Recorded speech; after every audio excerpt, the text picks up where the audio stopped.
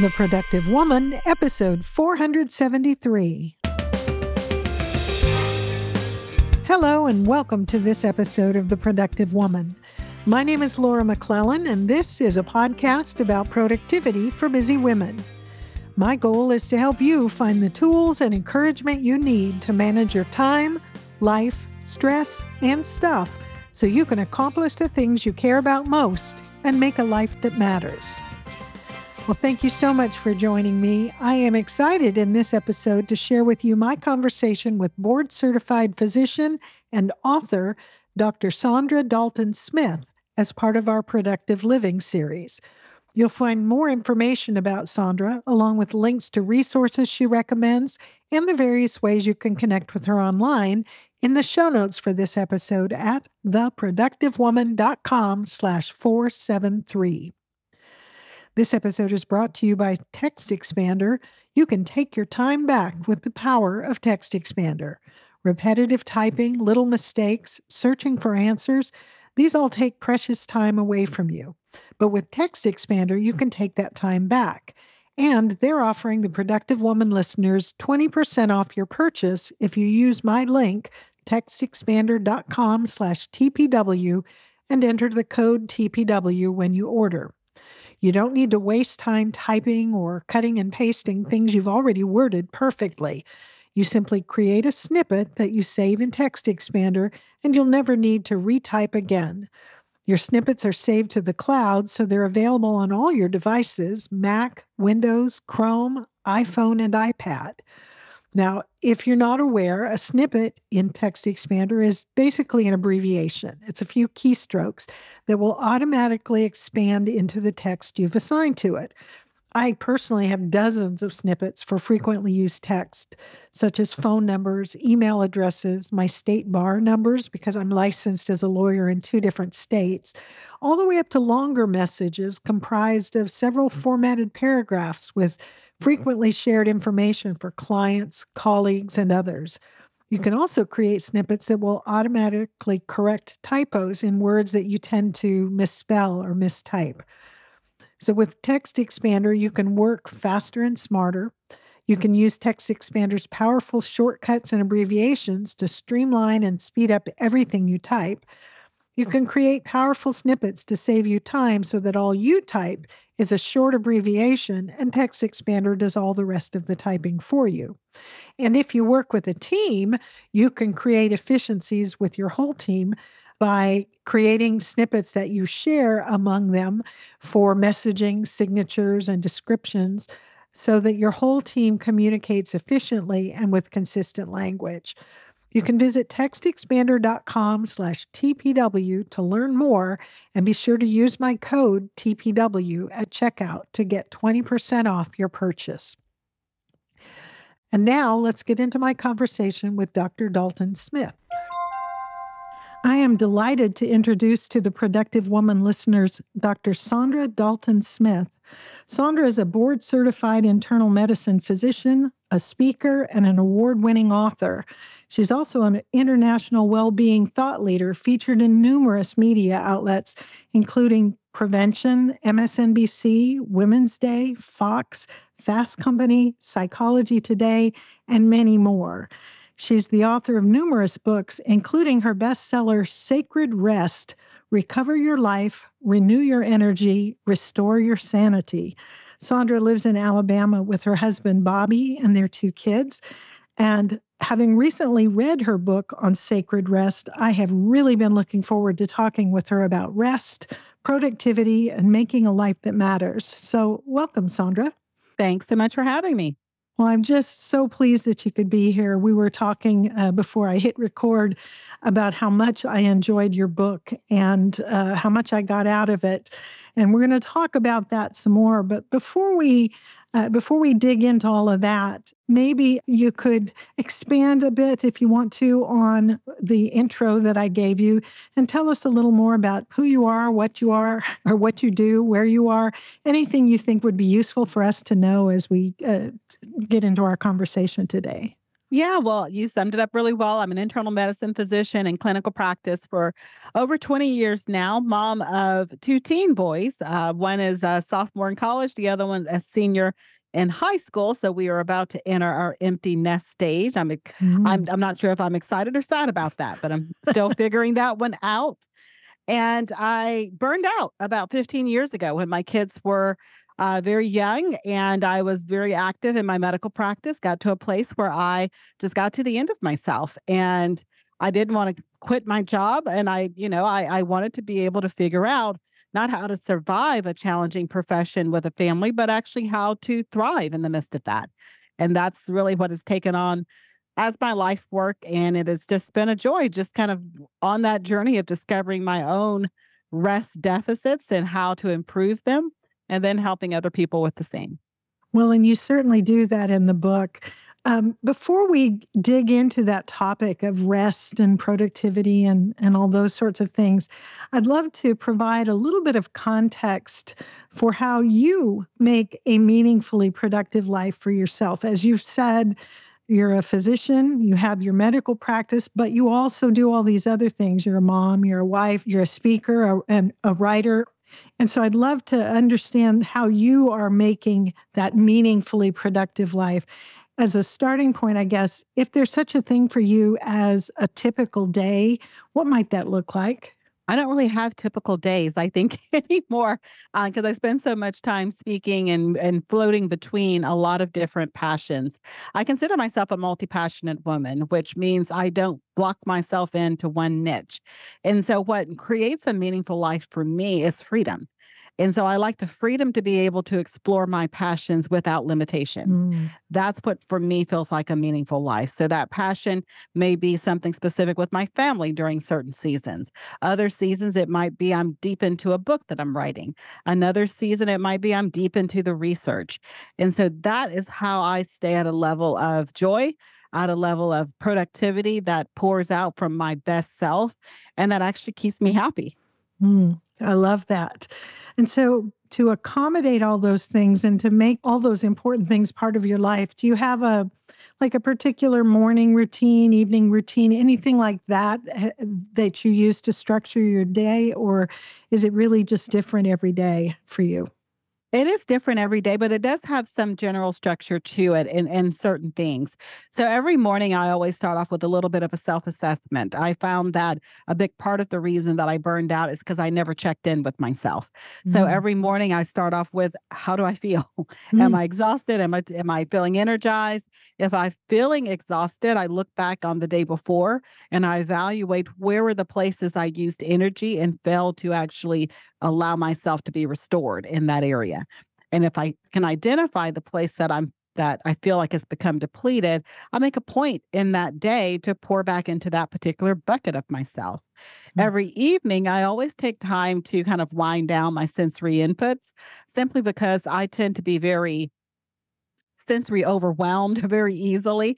I'm an introvert in the sense that I like space and quiet and white space and kind of margin, not only in my life, but I like it also in my sensory evaluation of the world. In other words, I don't like bright lights all the way till I go to bed. I don't Mm. like being on my gadgets or watching or having all this stuff going on TV and radio kind of right before going to bed. So I have to make sure that I kind of create some white space in my evening to downgrade my sensory inputs. And I find I fall asleep a lot faster that way. I also stay asleep when I fall asleep. I don't wake up and go in and out. And also, I find that I go into a deeper sleep, deep non-REM sleep a lot faster that way as well. Wow. Okay. So much there I want to ask you about. Well, let's get into some of the things you just talked about, because a lot of that, I see you talking about it in the book. When I was first introduced to your work, I was particularly intrigued with the subject matter of this book, Sacred Rest, because I have a very stressful profession. I mean, you're a physician, I'm a lawyer. There's different kinds of stress that go with the work that you do. I'm also the mom of 5 now adult kids, but lots of things going on. And at this stage of my life, I personally struggle to get enough sleep and to relax when there's always more work to be done. So when I learned about the work you're doing, I bought a copy of your book thinking I would help me figure out how to sleep better. And I found myself reading it with a pencil in hand, underlining and starring passages as I went through it, because they were really opening my eyes and provoking a lot of thought. And I want to talk with you about this issue of rest versus sleep and the different kinds of rest. First of all, what inspired you to write this particular book? Because there's obviously a lot of research behind it, but you put a lot of yourself into the book, I think.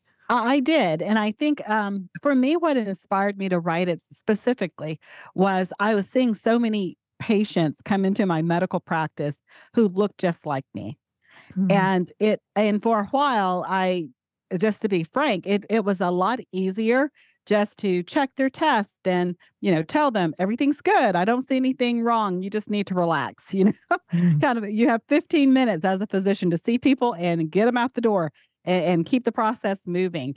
And I just really got tired of that. I saw so many people just, when I would tell them their tests are negative, you would just see their face fall.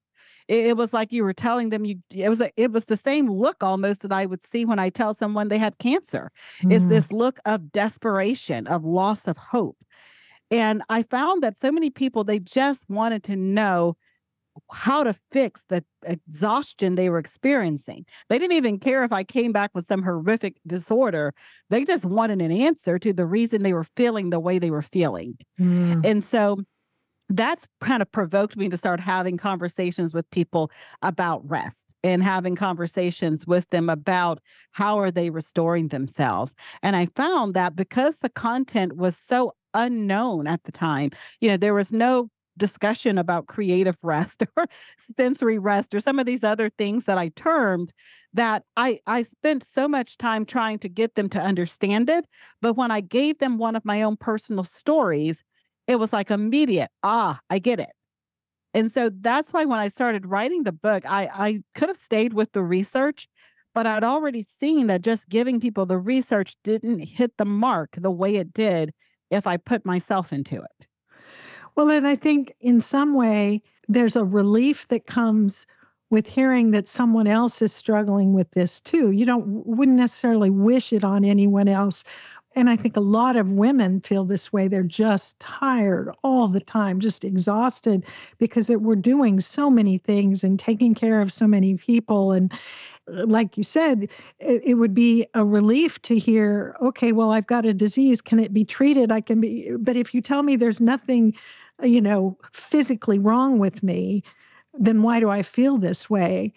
Hearing that other people are going through that same thing can be kind of encouraging, that it's not necessarily that there is something wrong with me per se, that's not wrong with lots of people, but you share your story and people can hear that there's a way out of this.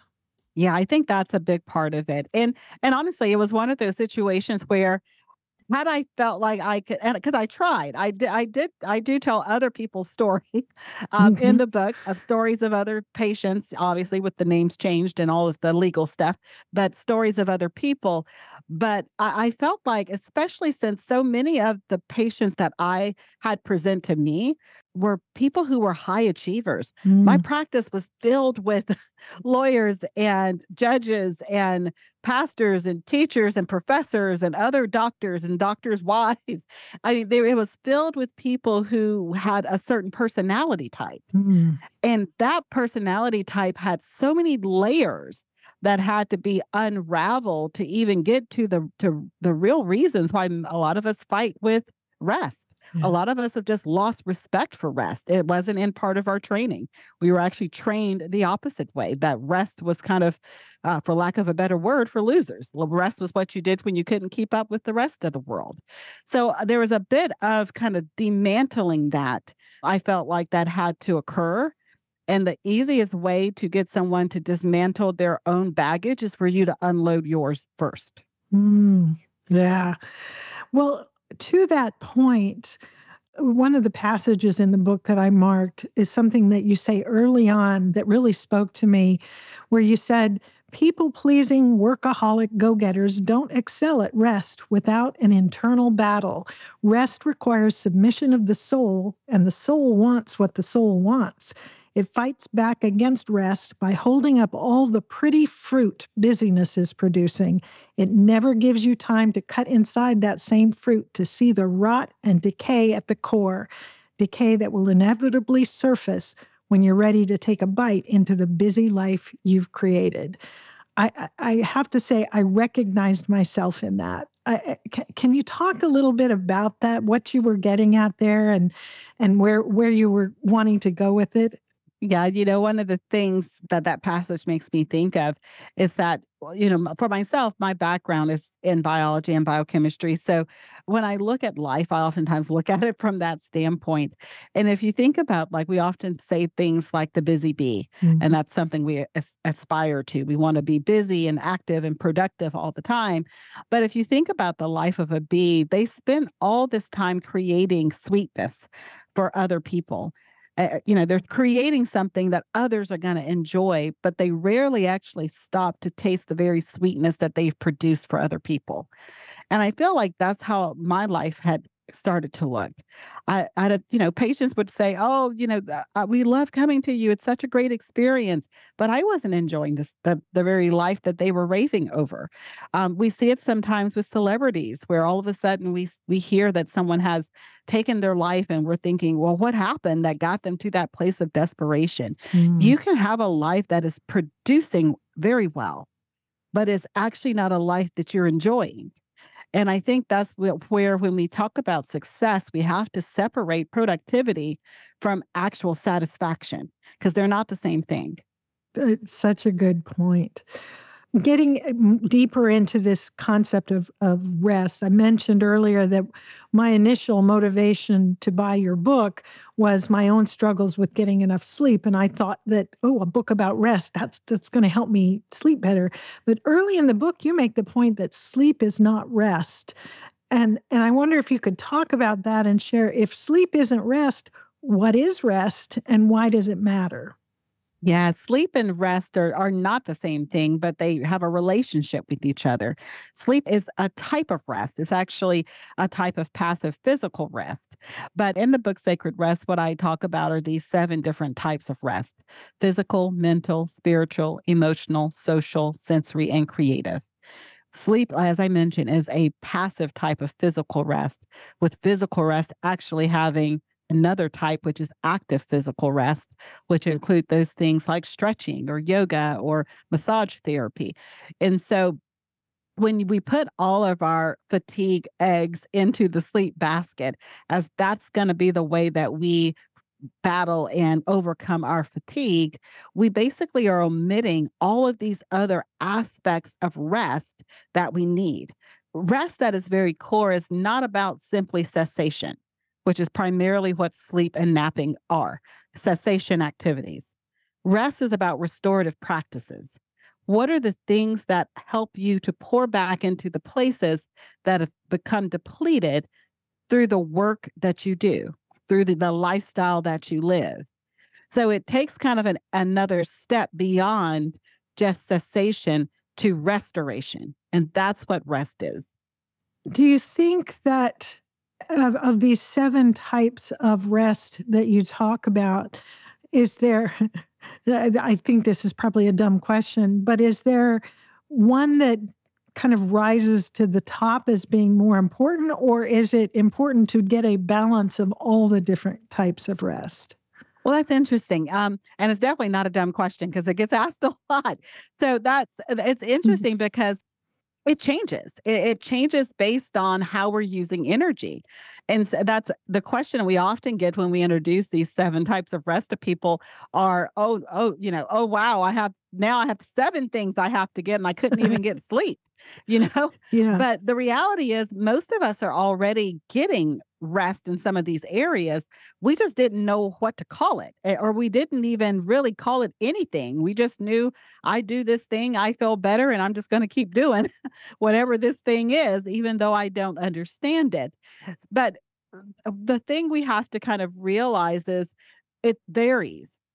certain seasons of your life, certain things that you're going to be, certain work that you might be doing, ways that you're using energy are going to put you more at risk for a rest deficit in one of those 7 areas.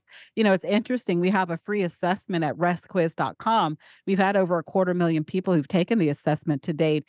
And during the time when before COVID hit, it was kind of always mental rest was always the number one ranking for most people.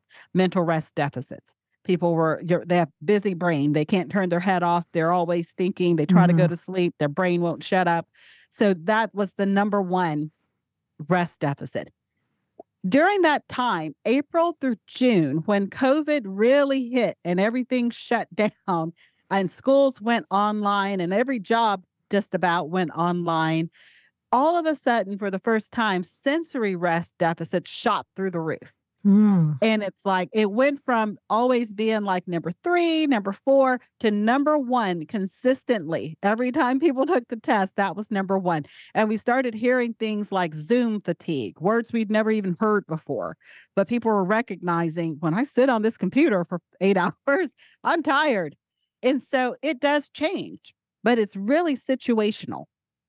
So you mentioned sensory rest. Talk about that. What is sensory rest? Why do we need it? What are we resting from, I guess is what I'm trying to get at. Yeah. So let me start by just kind of explaining what a sensory rest deficit is, because that's the reason we're needing the sensory rest. So we get a sensory rest deficit when we are in a overly intense atmosphere, so to speak. So there's lots of lights, sounds, electronics, possibly even smells or textures, depending on the kind of work that you do. So if you work in a situation where you're on the computer a long part of your day, or if there's bright lights in the place where you work, or if there's a lot of background noise or sounds, and this could even be your home where you work from home and you have your kids or your TV or whatever that's playing all day. The problem with that is that it creates sensory overwhelm within our bodies, because a lot of us will say something like, well, my brain tunes all of that out. I don't really hear it. Well, you may not be consciously aware of those background noises and sounds and lights and things all the time. For your body to tune it out requires your brain to filter it. So there's ongoing brain activity taking place to accommodate the filtering that you're depending on to block out these things. What happens to many of us, excessive sensory overload leads to sensory overwhelm. And our physiological response and psychological response to sensory overwhelm is irritation, agitation, rage, and anger. We get irritable. And so, it's the reason why road rage is worse in the evening and non-existent really in the morning. You hear of all these incidents, they happen between 4 and 6. Why is that? Because in the morning, we've had the sensory reprieve that comes simply by closing our eyes to sleep. So you do get a little bit of sensory rest when you sleep. However, by the time 4 to 6 comes and you listen to elevators dinging or phones ringing or cash registers going off or whatever kind of work that you happen to do, by that time, you're sensory overloaded. And that honking horn is just the final straw. You can't take anymore. So sensory rest is downgrading some of those sensory inputs, turning off the radio on your drive home, using noise cancellation earphones for maybe an hour, 30 minutes at your workplace just to get a moment of reprieve. Turning off TVs or radios in your house if nobody's really watching them, downgrading the lights like I do before you go to bed so that you can activate your circadian rhythm so that your brain starts releasing the correct hormones to actually help you be able to go to sleep. One of the things I've thought about a lot over the last couple of years is how, I guess, I hadn't put this term to it, but certainly sensory overload is just rampant. There's almost nowhere to go to be quiet. And we are not comfortable, most of us, with silence, with quiet, with, peacefulness even. I don't know if it's because we're not comfortable being alone with our thoughts. We need to drown it out. But everywhere we go, there's noise, there's lights, there's all this stuff going on. And I think of back when I was younger, going to visit a friend or going to a friend's home with her. And she walked into the house. She immediately turned the TV on, turned a radio or a tape or something of some music on, and something else making noise before she did anything else. Like she had to fill the space with noise. And I think it's gotten much, much worse, at least in the United States. I can't speak to how it is in other countries. Do you see that as well, that we have a hard time letting ourselves be somewhere where it's quiet? Absolutely, it's an issue, and it's interesting because some people like to experiment with some of the new things that are out, and one of the things that's been out for some time now are sensory deprivation tanks.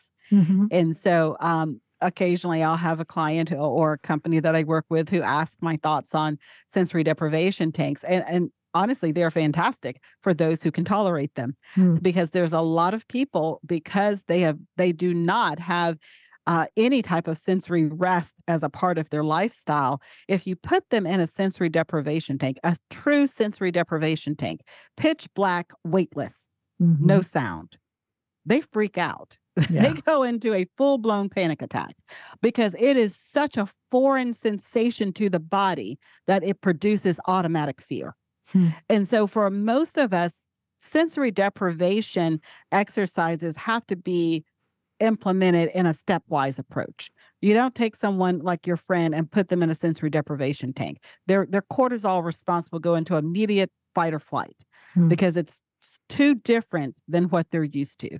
You wean somebody into levels of sensory deprivation. So turning off some of the gadgets, maybe using white noise is if they need some background noise, using white noise instead of actual formatted noise like a song or TV people talking.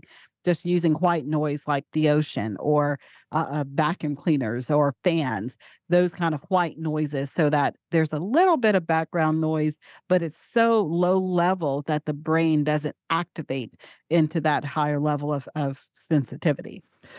A lot to think about there. And you do have some great suggestions in the book for each of the different types of rest. But this one in particular, I think of just because I've seen just so many situations and experienced it where that agitation and that frustration that you're talking about, you don't even realize where it's coming from unless somebody points it out, somebody like you, that, okay, this is what my day's been like. I've been surrounded by people talking all day long, even if they weren't talking to me. There was noise, lights, all of those things, the smells, whatever it might be. And realizing, I think it starts with realizing that could be contributing to the exhaustion you're feeling, the irritation you're feeling, or whatever. Taking those steps to reduce the inputs, even for just a while, can make a pretty huge difference, I would think. Absolutely. A lot of the companies that we work with, we do a lot of executive retreats and a lot of workplace well-being consulting. And a lot of those companies, one of the first things we start having people begin to implement are sensory deprivation exercises that they can do at their desk or depending on what kind of work situation they're in, implemented kind of throughout their workday.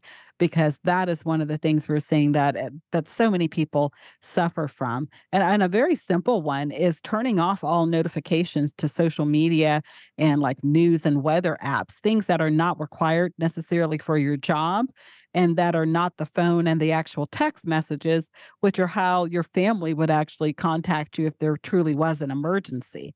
Simply turning off the notifications on everything else in itself can save a lot of that sensory overwhelm sensation by downgrading that. I would think that all of this also can apply not just to us, but to our children. I think of years and years ago when my now adult kids were small and at home, and I had, 5 young kids at home. I didn't know any of this stuff that we've been talking about. But I habitually would have a quiet time in the afternoon. I was homeschooling them, and so they were all home, I had a rule from the time my first kid was young, which was after lunch, everybody shorter than me takes a nap. And as they got older, they didn't have to sleep, but they had to be quiet. and they couldn't listen to anything. They could read a book if they wanted to, but I had this sort of enforced hour or two of just quiet in the afternoon for the kids.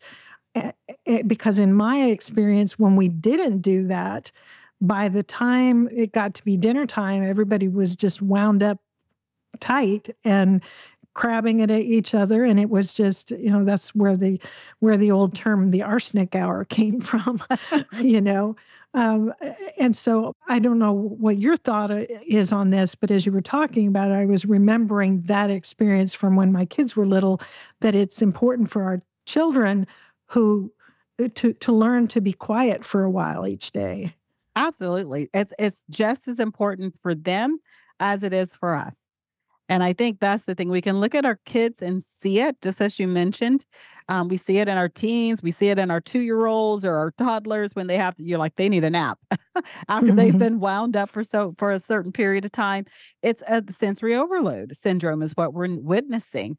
And so the thing is, once you become an adult, you're able to control your impulses a little bit better.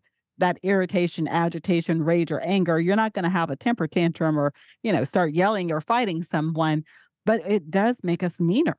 And it tends to lead to arguments at the end of work, or when you get home from work, you're arguing with your spouse or your kids, and you're like, why am I like this? When I just literally walked in the door having not seen them, and why am I like, biting into them immediately?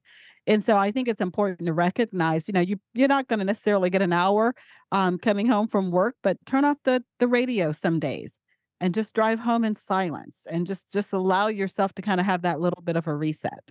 Very important.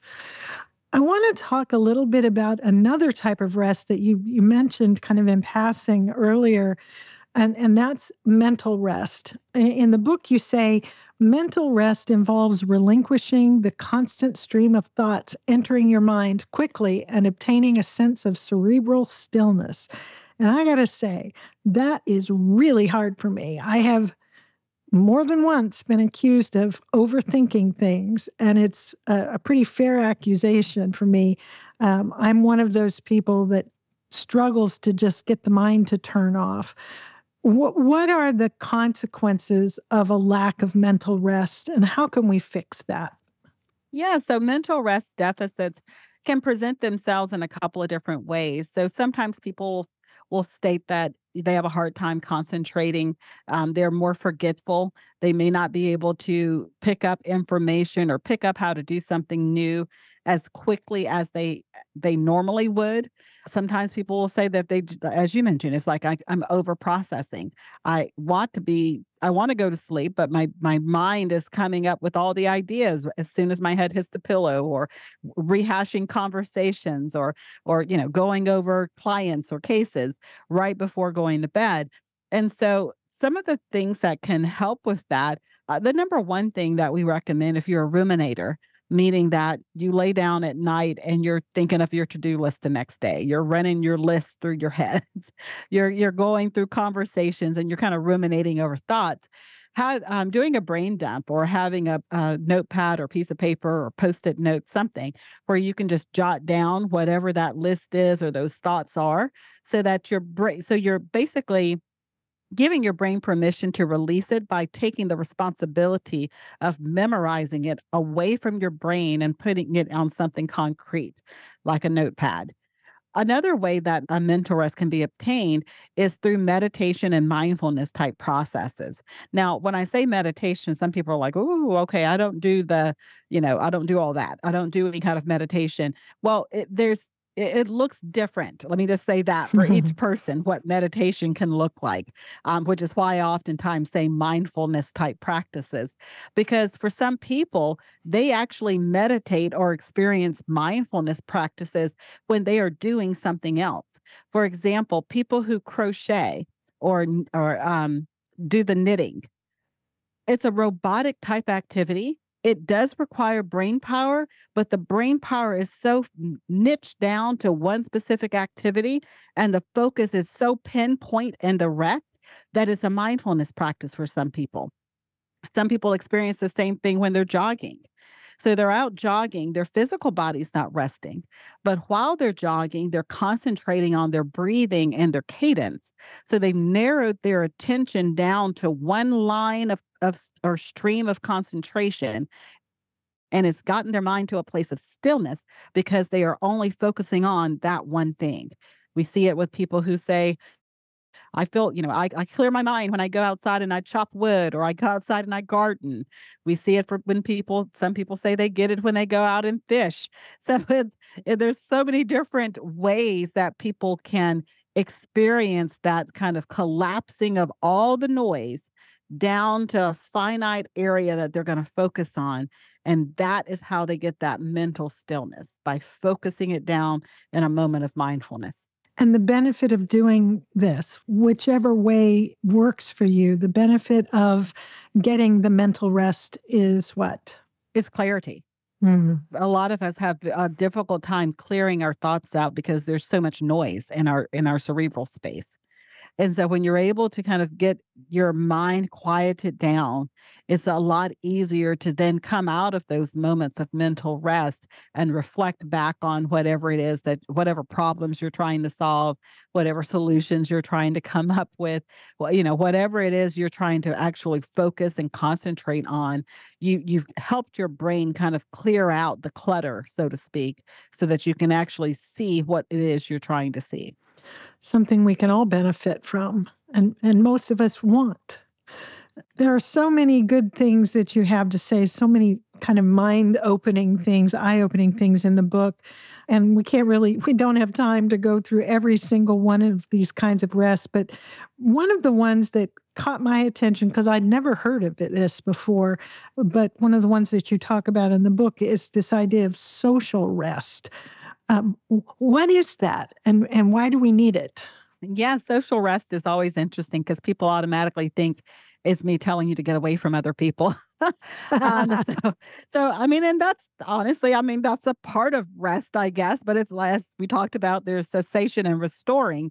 But for me, when I look at social rest, it's not getting away from people. That's the new pandemic we're talking about right now, is the pandemic of loneliness.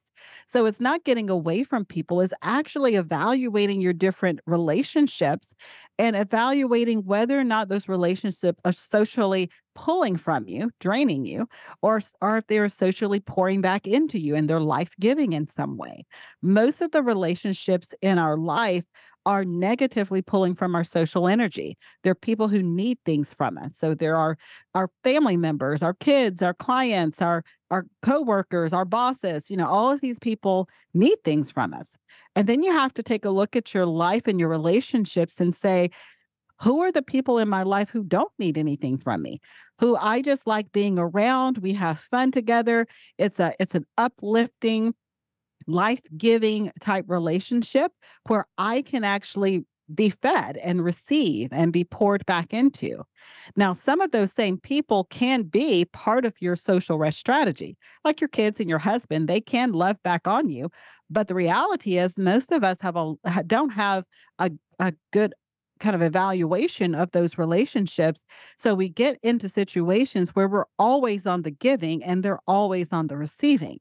And we don't create opportunities for those same people who could be part of our social rest strategy to actually give us the social rest we need, to actually be able to be life-giving and affirming and saying positive things to us and kind of pouring back into us the way that we pour into them.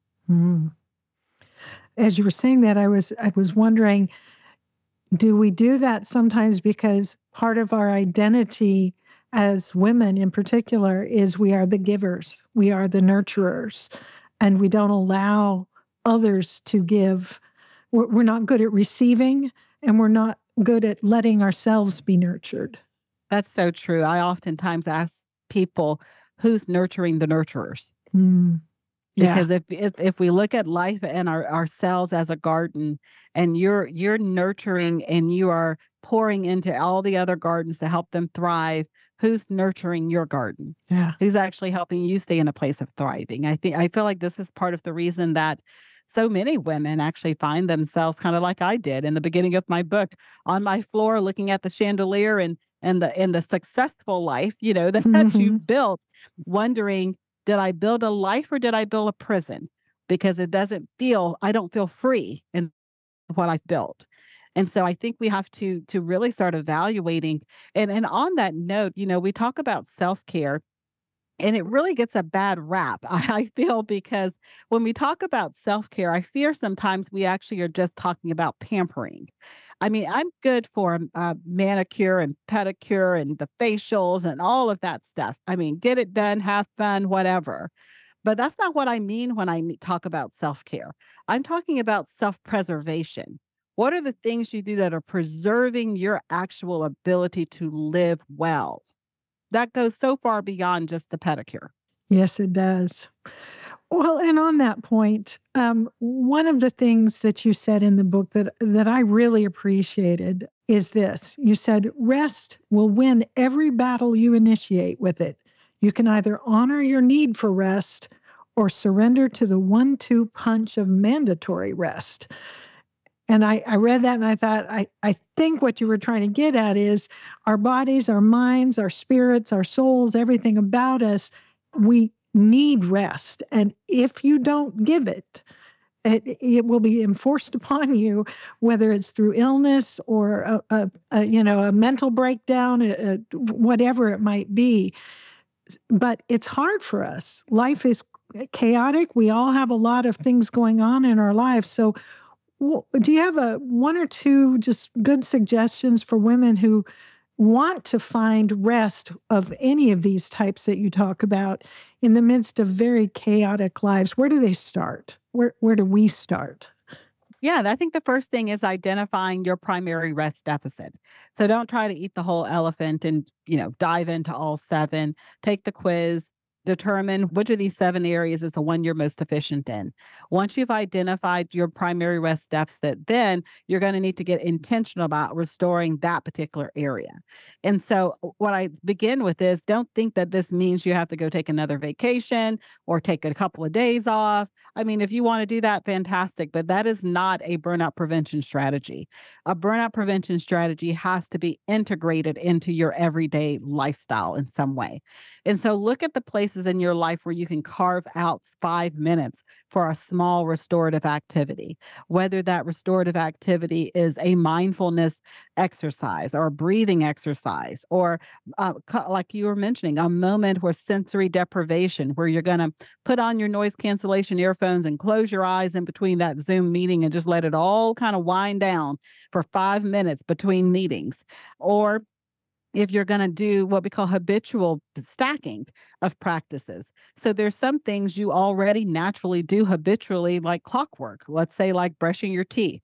And if for you, one of the types of rest that you feel like you need more opportunities with, let's say it has to do with creative rest, you're needing to be inspired, but you don't feel like you have time for inspirational things. You don't have time to, listen to an audiobook or listen to music or whatever it is. You can, while you're brushing your teeth or doing your morning routine, you can come up with a routine where during my morning routine, I'm going to listen to a fiction audiobook, or I'm going to listen to poetry, or I'm going to play music, classical music, whatever it is that is the inspirational, creative rest that you're needing, but you don't feel like you have time for. Stack it on something that you're already doing. And all of the types of rest have ways that you can integrate it in the middle of a busy life. It just takes intentionality. Yeah. It's really helpful. And I will note, for the sake of those who are listening, that in the book you do have some brief questions, a set of questions for each of the types of rest to help you identify if you might have a deficit there.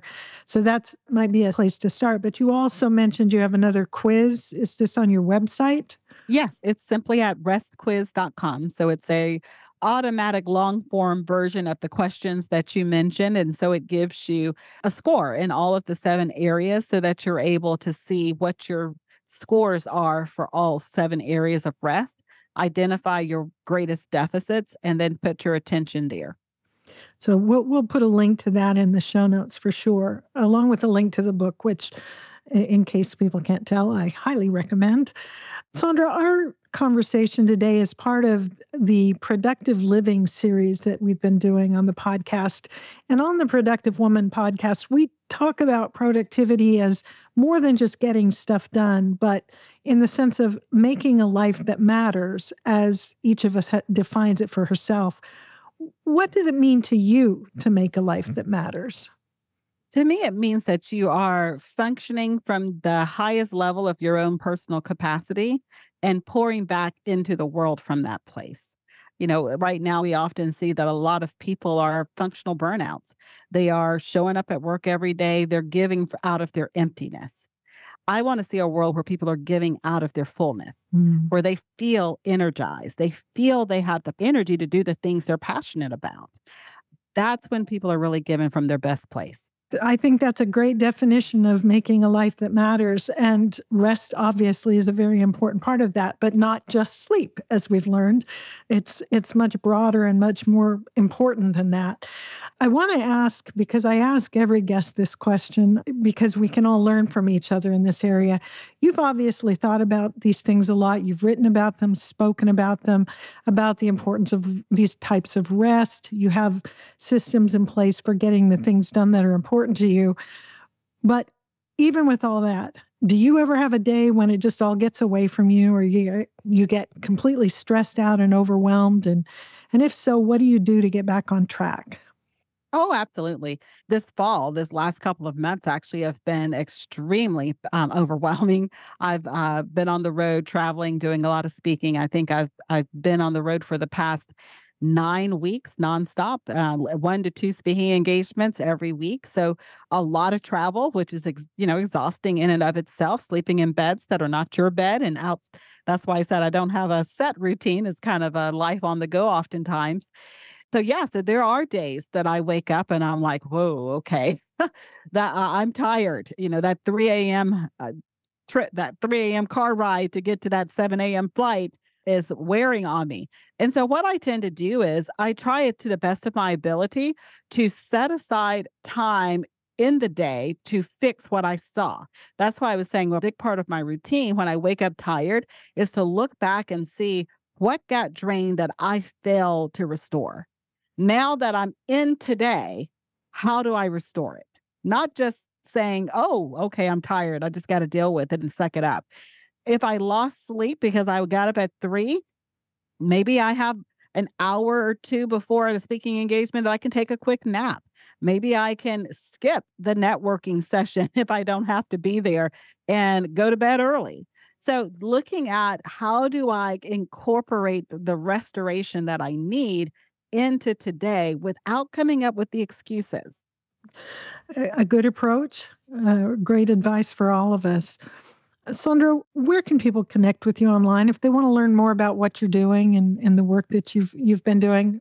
Where's the best place to find you?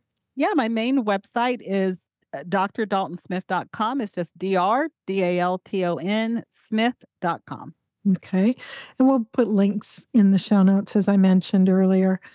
Before we go, I would like to think about maybe the woman who's listening to this episode who came to the podcast looking for some help, some encouragement in getting things done that are important to her and making a life that matters as she defines it, thinking about how the various types of rest fit into that objective.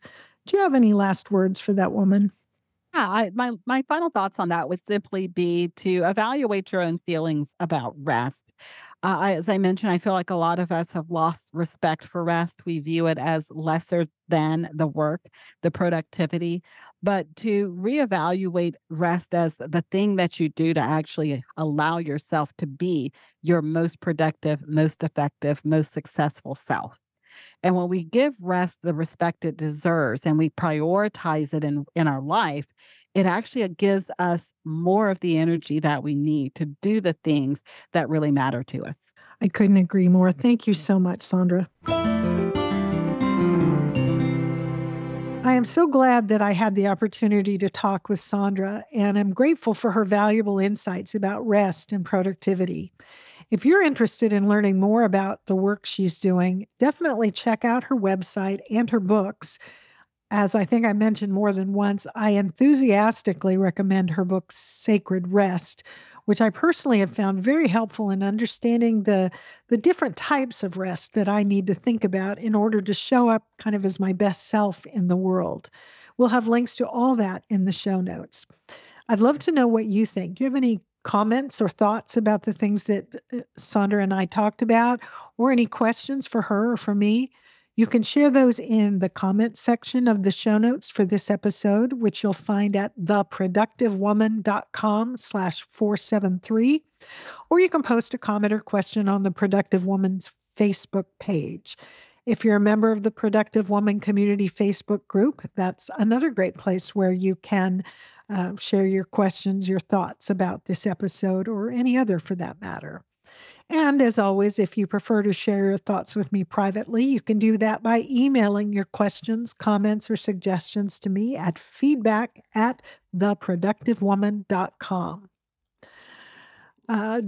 Remember, for listeners of this podcast, Text Expander is offering 20% off your purchase of this productivity tool that I personally find indispensable. You can visit textexpander.com/TPW to learn more. And remember to use my code TPW at checkout to get 20% off your purchase. And thank you so much to Text Expander for supporting the Productive Woman podcast. On that point, I guess, of saying thank you, one last thought before we go.